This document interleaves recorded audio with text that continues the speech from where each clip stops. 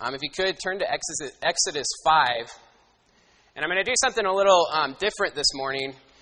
I kind of want to go to the New Testament. We've been in the Old Testament for a while. As you're turning to Exodus 5, go ahead and turn there. I came across a passage that I wanted to just jump into this morning and start off this morning with. This just be an introduction to our passage that we're going to go over in the Old Testament this morning. So Exodus 5, if you can turn there. We did just recently with the high schoolers a study in Revelations, chapters 1 to 3, the 7 churches of Revelation. It was an awesome study, but one of the passages just really hit me hard. And this is where I want to start. It's actually Revelations 1:12. Just stay in Exodus and listen to this passage as I read it. John the Apostle is writing, and he says this, Then I turned to see the voice that was speaking to me, and on turning I saw 7 golden lampstands, and in the midst of the lampstands one like a son of man, clothed with a long robe and with a golden sash around his chest. The hairs of his head were white, like white wool, like snow. His eyes were like a flame of fire. His feet were like burnished bronze, refined in the furnace, and his voice was like the roar of many waters. In his right hand he held 7 stars. From his mouth came a sharp, 2-edged sword, and his face was like the sun shining in full strength. This is a terrifying Jesus. Our culture has very little reverence for God anymore. If you ask the average person that claims to be a Christian or claims to believe in some sort of God, is God loving? They will say yes, most likely. But if you ask, is God sovereign? Is God Lord of your life? You probably find some pushback. But if you take it a step further and ask, is God wrathful? They'll probably get upset with you. We as a culture have lost a reverence for God as Lord. Today we look at Jesus as something like a big teddy bear in the sky that if you need a hug, he's there for you. God is love. The Bible says this. But God is also holy. You know how many times the Bible says God is love? We hear this all the time. You hear it in worship. You hear it everywhere. He is love. And it only needs to say it once. But how many times it says it? Around 4 times. How many times does the Bible say God is Lord? Thousands. Again, he only needs to say it once, but I think it shows us what we need to hear more often. I looked up the word love in the English Bible in different translations, and it's about average that the word love is used 500 times, which is a lot of times in the Bible. But I looked up the word Lord over 8,000 times. By far the most used noun. It competes with the word a. God is love, but God is also Lord. I mean, listen to the description of Jesus. His hairs on his head were white, like white wool, like snow. His eyes were like a flame of fire. His voice was like the roar of many waters. His mouth came a sharp 2-edged sword. His face was like the sun shining in full strength. You're not going to give this Jesus a hug. You can't even look at this Jesus. This is a terrifying Jesus. And I know this is a terrifying Jesus because of John's reaction. A man that was an apostle. In the inner 3, Jesus' closest friends. In John's gospel, he's called the disciple that Jesus loved. He's 90 years old at this point and has faithfully served and worshiped Jesus for most of his life through persecution, through imprisonment, through physical harm. And his reaction was this. In verse 17, it says, when I saw him, I fell at his feet as though dead in fear and terror.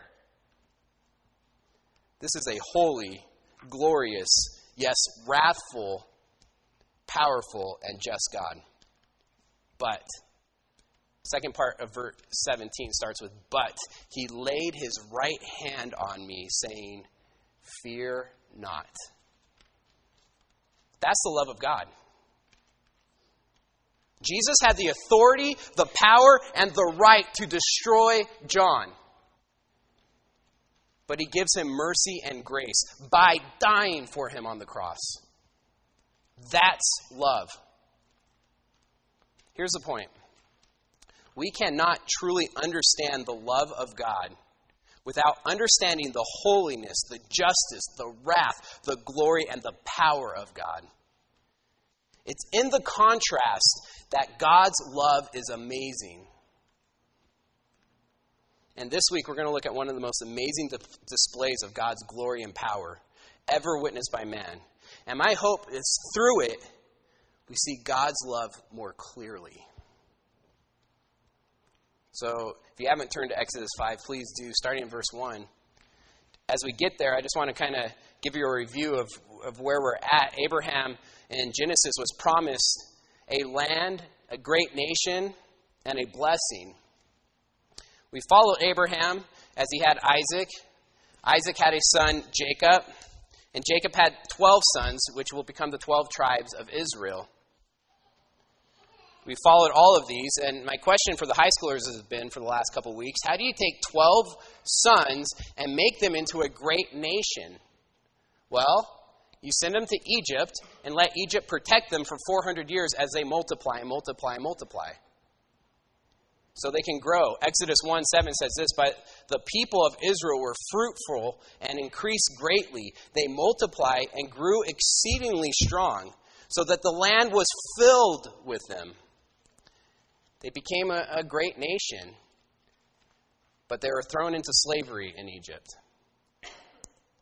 And so last week we saw the call of Moses to go to Pharaoh and go to Israel and lead Israel out of Egypt, out of slavery. And that brings us to Exodus 5, verse 1. Read with me. Afterward, Moses and Aaron went and said to Pharaoh, thus says the Lord, the God of Israel, let my people go, that they may hold a feast to me in the wilderness.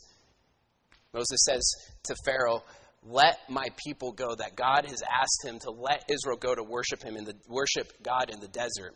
Verse 2, but Pharaoh said, who is the Lord, that I should obey his voice and let Israel go? I don't know the Lord, and moreover, I will not let Israel go. Who is the Lord? We read that and go, wow, talk about no reverence for God. But we need to understand this fits into Pharaoh's worldview. It's a false worldview, but it fits into how he views the world. And there was no separation of church and state until America was born, for the most part. Religion and government went hand in hand from ancient times. The gods were directly involved, at least it was thought that the gods were directly involved in government. If government was successful, it was because the gods were happy with you. If your country was powerful, it was thought it was because your country's gods were powerful. We know this is a false worldview, but this is what how the Pharaoh saw. Now think about this. Egypt was the most powerful nation in the world at the time. And here comes Israel, this slave nation, and the God of this slave nation saying, let my people go. So Pharaoh says, no, I will not let your people go. Who is this Lord? Who is this Yahweh? Look at chapter 6, verse 1.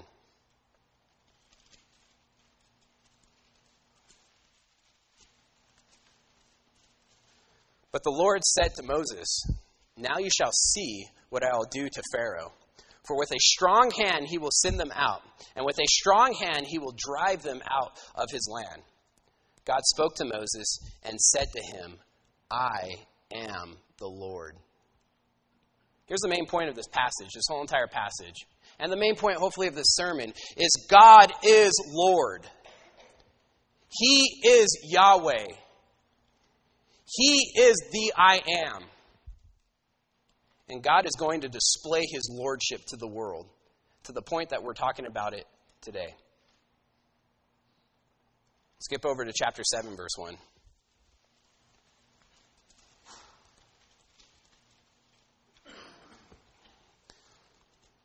And the Lord said to Moses, "See, I have made you like God to Pharaoh, and your brother Aaron shall be your prophet." All this means is Moses is going to speak for God, and Aaron's going to speak for Moses. The two are going to be ambassadors for God. Verse 2, "You," this is being Moses, "you shall speak all that I command you, and your brother Aaron shall tell Pharaoh to let the people of Israel go out of his land. But I will harden Pharaoh's heart, and though I multiply my signs and wonders in the land of Egypt, Pharaoh will not listen to you." I will harden Pharaoh's heart. This is going to be a theme throughout the next few chapters. And this is a hard teaching. We honestly could spend a whole sermon on this, and I debated about spending a ton of time on God hardening Pharaoh's heart. But I just want to say this, and if you just trust me on this, the Bible is very clear on two things. One, this is a statement of sovereignty by God. That God is in control, even in Pharaoh and in Pharaoh's heart. God has hardened Pharaoh's heart. 2, Pharaoh has hardened his own heart. As we go through this passage, you'll see it both. God has hardened Pharaoh's heart, and you'll see Pharaoh has hardened his own heart. And those two things go hand in hand. Pharaoh has hardened his own heart, therefore Pharaoh is responsible for the hardening of his heart. I know there's tension there. I'm asking you this morning just to live in that tension. There's no easy explanation to this. The Bible claims both. If you have questions about that, please come up and talk to me. I'd love to talk to you about it. But both are true. God's in control, hardening, and Pharaoh hardening his own heart. And because of the hardening of his heart, verse 4 says, Pharaoh will not listen to you. And you would ask, why, God, would you do this? Why would you harden his heart so he would not listen to you? Well, it says this, "Then I will lay my hand on Egypt and bring my host, my people, the children of Israel, out of the land of Egypt by great acts of judgment." God is going to display great acts of judgment. He's going to show the world that he is a holy and just God. A God that judges, and yes, a God that is wrathful towards sin. He's also setting up a showdown between Egypt and its false gods and him as Israel's true God. Look at verse 8. Then the Lord said to Moses and Aaron, "When Pharaoh says to you, 'Prove yourself by working a miracle,' then you shall say to Aaron, 'Take your staff and cast it down before Pharaoh, that it may become a serpent.' So Moses and Aaron went to Pharaoh and did just as the Lord commanded. Aaron cast down his staff before Pharaoh and his servants, and it became a serpent." This word serpent just means large reptile. It probably was a large snake. Verse 11, "Then Pharaoh summoned the wise men and the sorcerers, and they, the magicians of Egypt, also did the same by their secret arts. For each man cast down his staff, and they became serpents. But Aaron's staff swallowed their staffs." Wise men, sorcerers, and magicians did the same. I'm guessing they performed a trick like an optical illusion, but this could be demonic power of some sort. Either way, verse 13 says, "Still Pharaoh's heart was hardened, and he would not listen to them, as the Lord said." Because Pharaoh's heart was hardened, he would not listen. So, chapters 7 through chapters 12, we will see that God is going to show Pharaoh his power and who he is by amazing and dreadful displays of power. 10 devastating plagues. Each plague probably signifies one of the deities Egypt worships, showing that there is only one God and he is Lord. And each time we're going to see Pharaoh's heart harden a little bit more. We're going to see Pharaoh grab truth and suppress it. This is talked about in Romans 1:18, the suppression of the truth, that it's obvious that there's a God out there, so obvious that to deny that there's a God, you have to suppress the truth that's in your face. It's like getting a ball, like a basketball, going in the pool and trying to push it down in the water. and it's slipping and hitting you in the face and grabbing it and pushing it again. This is the truth of God. It's so obvious as you suppress it, it hits you in the face, and you have to push it down again, and it hits you in the face. Well, Pharaoh's going to get hit in the face 10 different times with 10 different plagues. And each time he'll suppress the truth. The first plague is the Nile to blood. This is chapter 7, verse 14. Then the Lord said to Moses, Pharaoh's heart is hardened. He refuses to let the people go. Go to Pharaoh in the morning as he is going out to the water. Pharaoh's probably going out to the water to worship the Nile gods. The main Nile god is Hepi. It's one of the most powerful gods in Egypt, the false god. It's one of the most powerful because the Nile was a source of life. It was even said by some Egyptians that the Nile was the blood that flowed from the gods to give life. Look at verse 19. And the Lord said to Moses, say to Aaron, take your staff and stretch out your hand over the waters of Egypt and over their rivers, their channels, and their ponds, and all the pools of water, so that they may become blood, and there shall be blood throughout all the land of Egypt, even in the vessels of wood and in the vessels of stone, even in pots that people got water and took it home so they had water at home. That became blood.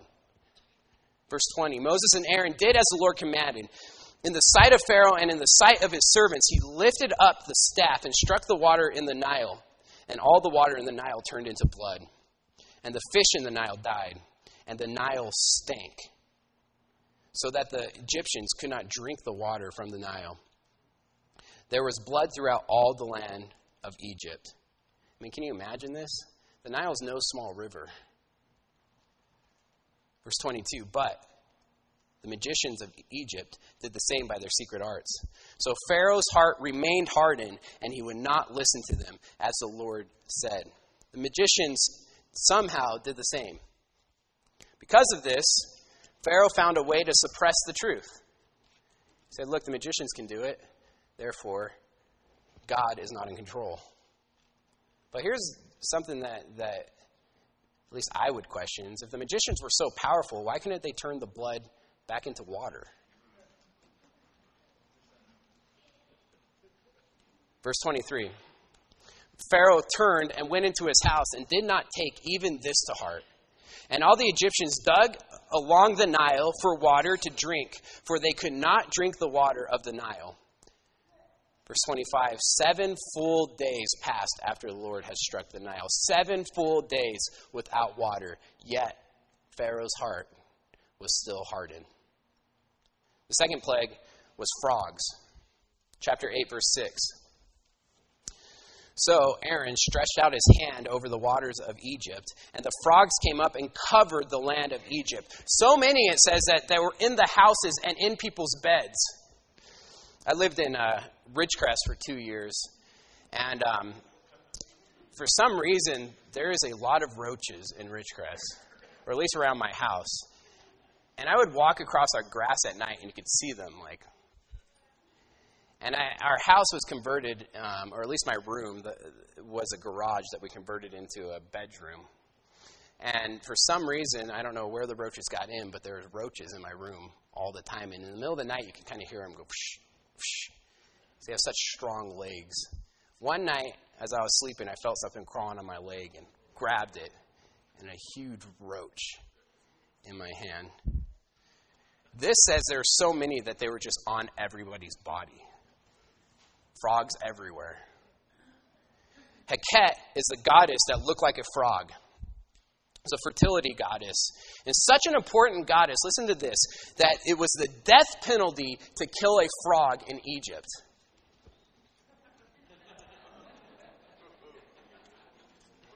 I don't know how people walked. Verse 7. But the magicians did the same by their secret arts and made frogs come out on the land of Egypt. And again, I'd ask, if you're so powerful, couldn't you just get rid of the frogs? Verse 8. Then Pharaoh called Moses and Aaron and said, plead with the Lord to take away the frogs from me and from my people, and I will let the people go to sacrifice to the Lord. I will let Israel go. Just get these frogs out of here. Verse 12, so Moses and Aaron went out from Pharaoh, and Moses cried to the Lord about the frogs, as he had agreed with Pharaoh. And the Lord did according to the word of Moses. The frogs died out in the houses, the courtyards, and the fields. And they gathered them together in heaps, and the land stunk. Now think about this. If it was a big deal to kill a frog, maybe someone should have told God. Because he just destroyed millions of them. This is God showing Egypt, showing Israel, showing the world that he is God alone. Imagine what the Egyptians were thinking. Heaps and heaps. So much that the land stunk. Look at verse 15. But when Pharaoh saw that there was a respite or a relief, he hardened his heart and would not listen to them, as the Lord had said. The third plague is gnats. Chapter 8, verse 17. Aaron stretched out his hand with his staff and struck the dust of the earth, and there was gnats on man and beast. All the dust of the earth became gnats in all the land of Egypt. Gnats, probably fleas, ticks, or lice. Verse 18. The magicians tried by their secret arts to produce gnats, but they could not. So there were gnats on man and beast. Then the magician said to Pharaoh, "This is the finger of God." Magicians at this point are starting to be more afraid of God than their gods or Pharaoh himself. Second part of verse 19 says, "But Pharaoh's heart was hardened, and would not listen to them, as the Lord had said." Pharaoh at this point is becoming irrational. I mean, he has been irrational, but now he's becoming really irrational, illogical. He's not thinking through this. He's suppressing the truth to the point of absurdity, to the point of insanity. And it's just a side note. When we suppress the truth, God's truth, because all truth is his truth, when we suppress what the Bible says about reality, we are left only with absurdity and insanity. And this is where our culture is today. Embracing absurdity and insanity. The fourth plague, flies. Chapter 8, verse 24. There came a great swarm of flies into the house of Pharaoh and into his servants' houses. Throughout all the land of Egypt, the land was ruined by the swarms of flies. Such a big swarm of flies that the land was ruined. But something was interesting at it. Look back at verse 22. God says in this, "But on that day I will set apart the land of Goshen, where my people dwell, so that no swarm of flies shall be there, that you may know that I am the Lord in the midst of the earth. Thus I will put a division between my people and your people. Tomorrow this sign shall happen." I mean, that's power. How do you herd flies from not going into a certain point of the land?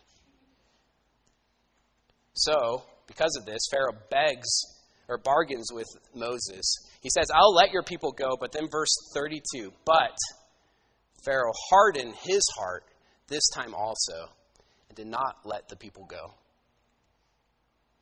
Fifth plague, livestock disease, is in chapter 9, verse 2. "For if you refuse to let them go and still hold them, behold, the hand of the Lord will fall with a very severe plague upon your livestock that are in the field, the horses, the donkeys, the camels, the herds, and the flocks." Apis is an Egyptian god that looks like a bull. Look at verse 6. "And the next day the Lord did this thing. All the livestock of the Egyptians died, but no one of the livestock of the people of Israel died." Later on, we see again, Pharaoh's heart was hardened. Sixth plague, boils. Verses 8 through 9. "And the Lord said to Moses and Aaron, take handfuls of soot from the kiln, and let Moses throw them in the air in the sight of Pharaoh. It shall become fine dust over the land of Egypt, and become boils breaking out in sores on man and beast throughout all the land of Egypt." there's a goddess of health called Sekhmet in Egypt, and God is saying here, I am in control of the health. And I love this, verse 11. And the magicians could not stand before Moses because of the boils. For the boils came upon the magicians and upon all the Egyptians. Yet, even through this, Pharaoh's heart was hardened. The seventh plague is hail, chapter 9. Look at verse 23.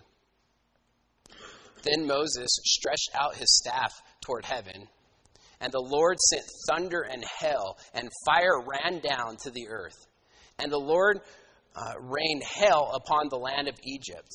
There was hail and fire flashing continuously in the midst of the hail, very heavy hail, such as had never been in all the land of Egypt since it became a nation. The hail struck down everything that was in the field in all the land of Egypt, both man and beast. And the hail struck down every plant of the field and broke every tree of the field. Verse 26 says, only in the land of Goshen, where the people of Israel were, was there no hail. Again, Pharaoh begs for relief, promises freedom, but, verse 34, but when Pharaoh saw that the rain and the hail and the thunder had ceased, he sinned yet again and hardened his heart, he and his servants. So the heart of Pharaoh was hardened, and he did not let the people of Israel go, just as the Lord had spoken through Moses. The eighth plague, locusts, chapter 10, verse 13. So Moses stretched out his staff over the land of Egypt, and the Lord brought an east wind upon the land all that day and all that night. When it was morning, the east wind had brought the locusts. So many, it says, that you couldn't even see. And locusts eat everything. And it says that what was left by the hail, the locusts ate. Pharaoh again bargains, begs for relief. But verse 19, and because of that, verse 19, and the Lord turned the wind into a very strong west wind, which left the locusts and drove them into the Red Sea. Not a single locust was left in all the country of Egypt, but the Lord hardened Pharaoh's heart, and he did not let the people of Israel go. The ninth plague, darkness. Chapter 10, verse 22. So Moses stretched out his hands toward the heaven, and there was pitch darkness in all the land of Egypt for 3 days. Most of us have heard of the sun god in Egypt, Ra or Re. This was an attack against him. Look at verse 23. They did not see one another, nor did anyone rise from his place for 3 days. Now this is dark. They did not even see one another. But all the people of Israel had light where they lived. You know, I Googled the 10 plagues just to see what would pop up. And every single site that popped up, it seemed like, at least like the first 10, was scientists have explained the 10 plagues through naturalistic means. There is no naturalistic explanation how there's darkness in one area and complete light right next to it. And the light does not cross over into the darkness. This was a supernatural event. God saying, I am Lord. And there will be light in Goshen for the Israelites. It's a supernatural event. Look at verse 27. But the Lord hardened Pharaoh's heart and would not let them go. Then Pharaoh said to him, get away from me. Take care never to see my face again. For on the day you see my face, you shall die. Moses said, as you say, I will not see your face again. Here's my question for you. Maybe some of you are asking, hey, why did you go through all of them? Couldn't you just say there's 10 plagues? My question is, why did God take the time to go through all this? I mean, this is an all-powerful God. This is the point of this message, is that he's an all-powerful God. Couldn't he have just been like, Israel's gone, now in the promised land? Why go through all this? Well, I think the passage clearly says the reason he went through all this is because God was bombarding Pharaoh with truth. God was saying to Pharaoh, the Egyptians, the Israelites, and again, the world, and to us this morning, that I am Lord alone. And this was judgment and grace. Judgment on Egypt with all the pain and suffering they went through. Grace, because God was revealing truth every single plague. Then we get to the 10th plague, which is chapters 11 and 12. Chapter 11, verse 1 of Exodus says this. The Lord said to Moses, "Yet one plague more I will bring upon Pharaoh and upon Egypt. Afterward, he will let you go from here. When he lets you go, he will drive you away completely." This 10th plague is going to work. Pharaoh will let you go. Look at verse 4. So Moses said, "Thus says the Lord, about midnight I will go out in the midst of Egypt, and every firstborn in the land of Egypt shall die. From the firstborn of Pharaoh, who sits on his throne, even to the firstborn of the slave girl who is behind the handmill, and all the firstborn of the cattle." The 10th plague is the death of the firstborn. As I'm studying this, I ask, why the firstborn? Well, John MacArthur says the firstborn held a particularly important position in the family and society, not only inheriting a double portion of the father's estate, but also representing special qualities of life and strength. In Egypt, the firstborn would ascend to the throne and continue the dynasty. Therefore, in a sense, the firstborn represented the future of the families of Egypt and the nation of Egypt. It was the nation's future, it was the nation's hope. One commentator said this: when God brought judgment on Egypt, his ultimate punishment was taking the lives of their firstborn. Their firstborn's lives were forfeited because of the sins of the families and the nation. Why? The firstborn son was the family. The firstborn death pointed to judgment on the families and nation's sins.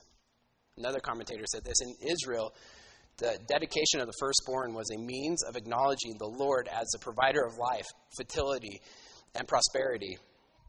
By taking the firstborn of both man and beast, Yahweh is again asserting his role to be viewed as a deity responsible for life in Egypt, a role usually attributed to Pharaoh. And therefore, judgment fell on the firstborn. Verse 6, chapter 11.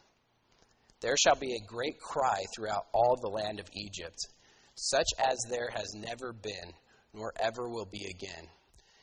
But not a dog shall growl against any of the people of Israel, either man or beast. Why?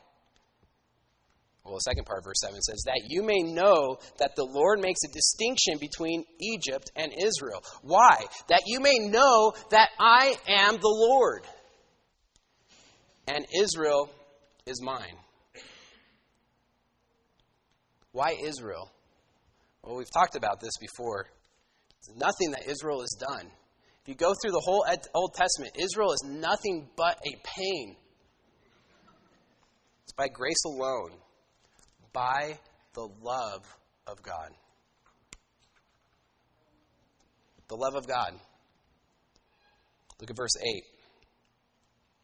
And all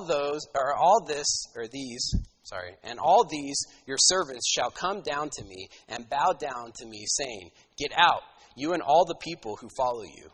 And after that I will go out. And he went out from Pharaoh in hot anger. Then the Lord said to Moses, Pharaoh will not listen to you, that my wonders may be multiplied in the land of Egypt. God hardened Pharaoh's heart. Why?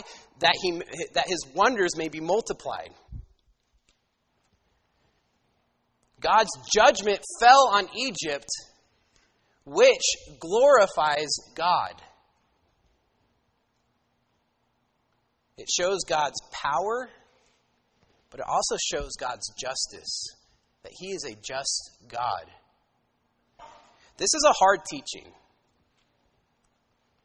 But I think there's two concepts about God's justice that can help us see God's justice as glory-filled, glorious.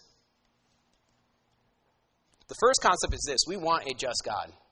I mean, just saying unjust God, we don't want an unjust God. We want a just God. The marathon bomber's trial has just happened recently. And I think about this. What if the judge got up at the very end of the trial and said, you know what, I'm a forgiving and gracious judge. You're off the hook. You can go free from right here, take the handcuffs off and walk out the door. People would be in an outrage. People would say, how could you not administrate justice? This is unjust. That's wrong. I had a young lady once come up to me and say, I don't believe there is a God because I was abused when I was a little girl and the man got away with it. And she was trying to get this in her head, and this was way beyond the point. The guy was gone, and there was nothing really we could do. So I said to her, if there isn't a God, then you're right. That man did truly get away with it. But if there is a God, then God's justice will make sure his sins are paid for. When he dies, he will face a just God. We want a just God. But you have to add that to the second concept. We have no idea how bad our sins truly are. We think God's justice is too harsh when we read the Old Testament. If we truly understand how bad our sins are, then the teachings of judgment wouldn't be hard to understand. It's not hard to picture Hitler in hell. If we understood how awful our sins are, then what would be hard to understand is the grace God gives to anyone. God, how could you be so gracious? How could you be so forgiving? How could you forgive me? When it comes to the Exodus, if we understood sin for what it truly is, we would be asking, why didn't you judge Israel too? The 10 plagues make sense. The grace on Israel doesn't. I heard R.C. Sproul say once, if we truly understood how awful mankind's rebellion is, we wouldn't be asking why there is so much suffering in the world. We would be asking, why is there so little? Why have you blessed us so much? Look at verse 10. Moses and Aaron did all these wonders before Moses, and the Lord hardened Pharaoh's heart, and he did not let the people of Israel go out of his land. So judgment will fall on the firstborn. Judgment on Egypt and grace to Israel. And here's my question for that. How does Israel get grace? How does Israel get grace? Well, chapter 12 answers that. Look at verse 1. The Lord said to Moses and Aaron in the land of Egypt, this month shall be for you the beginning of months. It shall be the first month of the year for you. Tell all the congregation of Israel that on the 10th day of this month, every man shall take a lamb according to their father's houses, a lamb for a household. And if the household is too small for a lamb, then he and his nearest neighbor shall take according to the number of persons, according to what each can eat, you shall make your count for the lamb. Your lamb shall be without blemish, a male a year old. You may take it from the sheep or from the goats, and you shall keep it until the 14th day of the month, when the whole assembly of the congregation of Israel shall kill their lamb at twilight. The answer is a lamb without blemish, a perfect lamb that Israel is going to kill. Why? Well, two reasons. This lamb represented a payment for the sins that Israel deserved the punishment this lamb's getting. The death of Israel was a payment, or death of the lamb was a payment for Israel's sins. It represented that. But two, it pointed to the true Lamb of God. It pointed to Jesus. Jesus was the perfect, unblemished lamb. Jesus was killed for our sins. Jesus is called the Lamb of God. The Passover lamb pointed to the true Lamb of God. This is how Israel was saved. Faith in the mercy and grace of God, that their sins would be paid for somehow. And this is where we see the love of God. That he would send his own son to pay the price we deserve. 1 Corinthians 5:7 says, "For Christ, our Passover lamb, has been sacrificed." Look at verse 7, chapter 12. "Then they shall take some of the blood and put it on the two doorposts of the lintel of the houses in which they eat it." Verse 13. "The blood shall be a sign for you on the houses where you are. And when I see the blood, I will pass over you, and no plague will befall on you to destroy you when I strike the land of Egypt." Let's make this real clear. God is saying, when I see the blood of the lamb on the door, my judgment will not fall on you, my grace will. If I don't see the blood of the lamb on the door, my grace will not fall on you, my judgment will. Skip to verse 28. "Then the people of Israel went and did so as the Lord had commanded Moses and Aaron. So they did.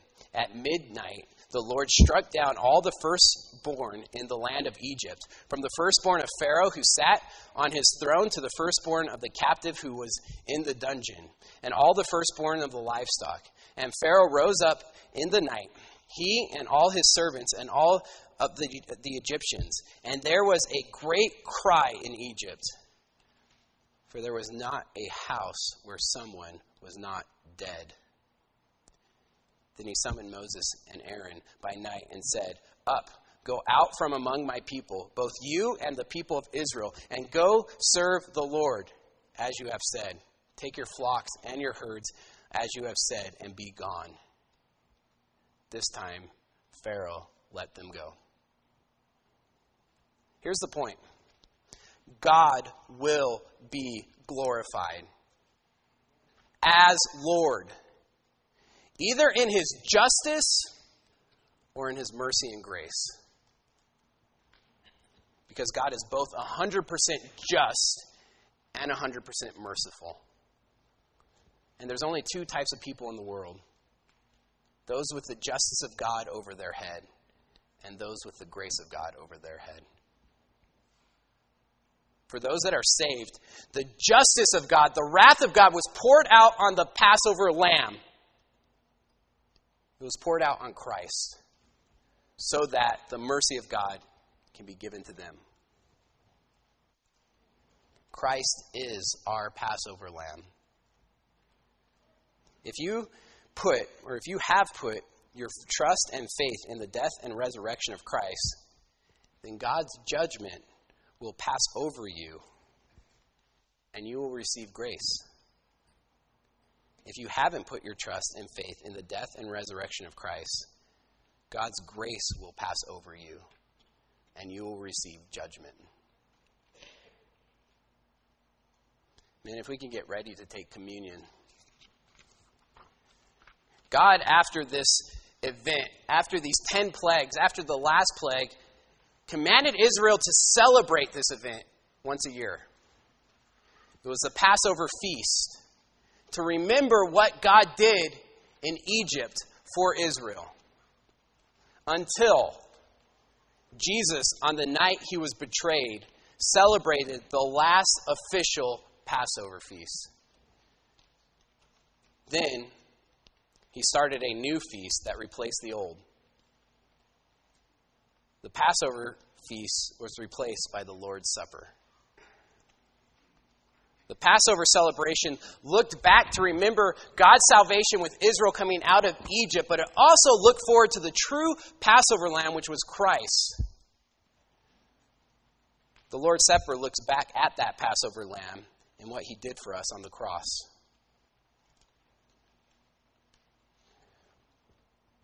The Passover celebration was a celebration. And the Lord's Supper is a celebration.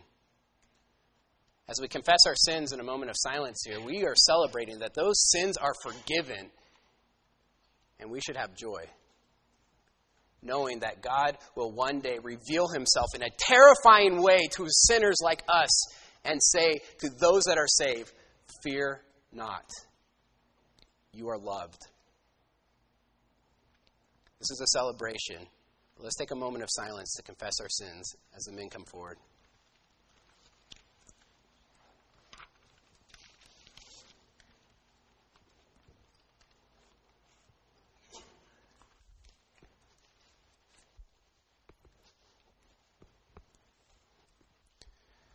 The Lord Jesus, on the night when he was betrayed, took bread, and when he had given thanks, he broke it and said, "This is my body, which is for you.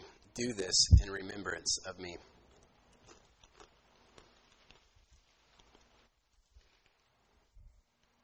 In the same way, also he took the cup after supper, saying, "This cup is the new covenant in my blood. Do this as often as you drink it in remembrance of me. For as often as you eat this bread and drink this cup, we proclaim the Lord's death until he comes."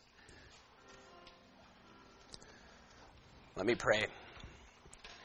Dear heavenly, holy, gracious God, we thank you, Lord, for making a way that we can have a relationship with you, knowing that you're a just God and that you have to, in your nature, punish sin.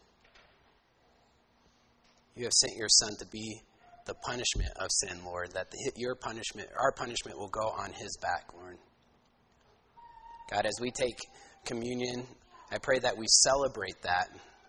We are so thankful and full of joy for what you have done for us. God, I pray that you give our church a reverence for who you are. That we submit to your lordship, Lord. That we look in every aspect of our life and ask ourselves, where am I not submitting to God as Lord? But I also, Lord, pray that we have the confidence to go to you, knowing that you have offered grace and you have forgiven our sins. And that we know you love us. In Jesus' precious name, amen.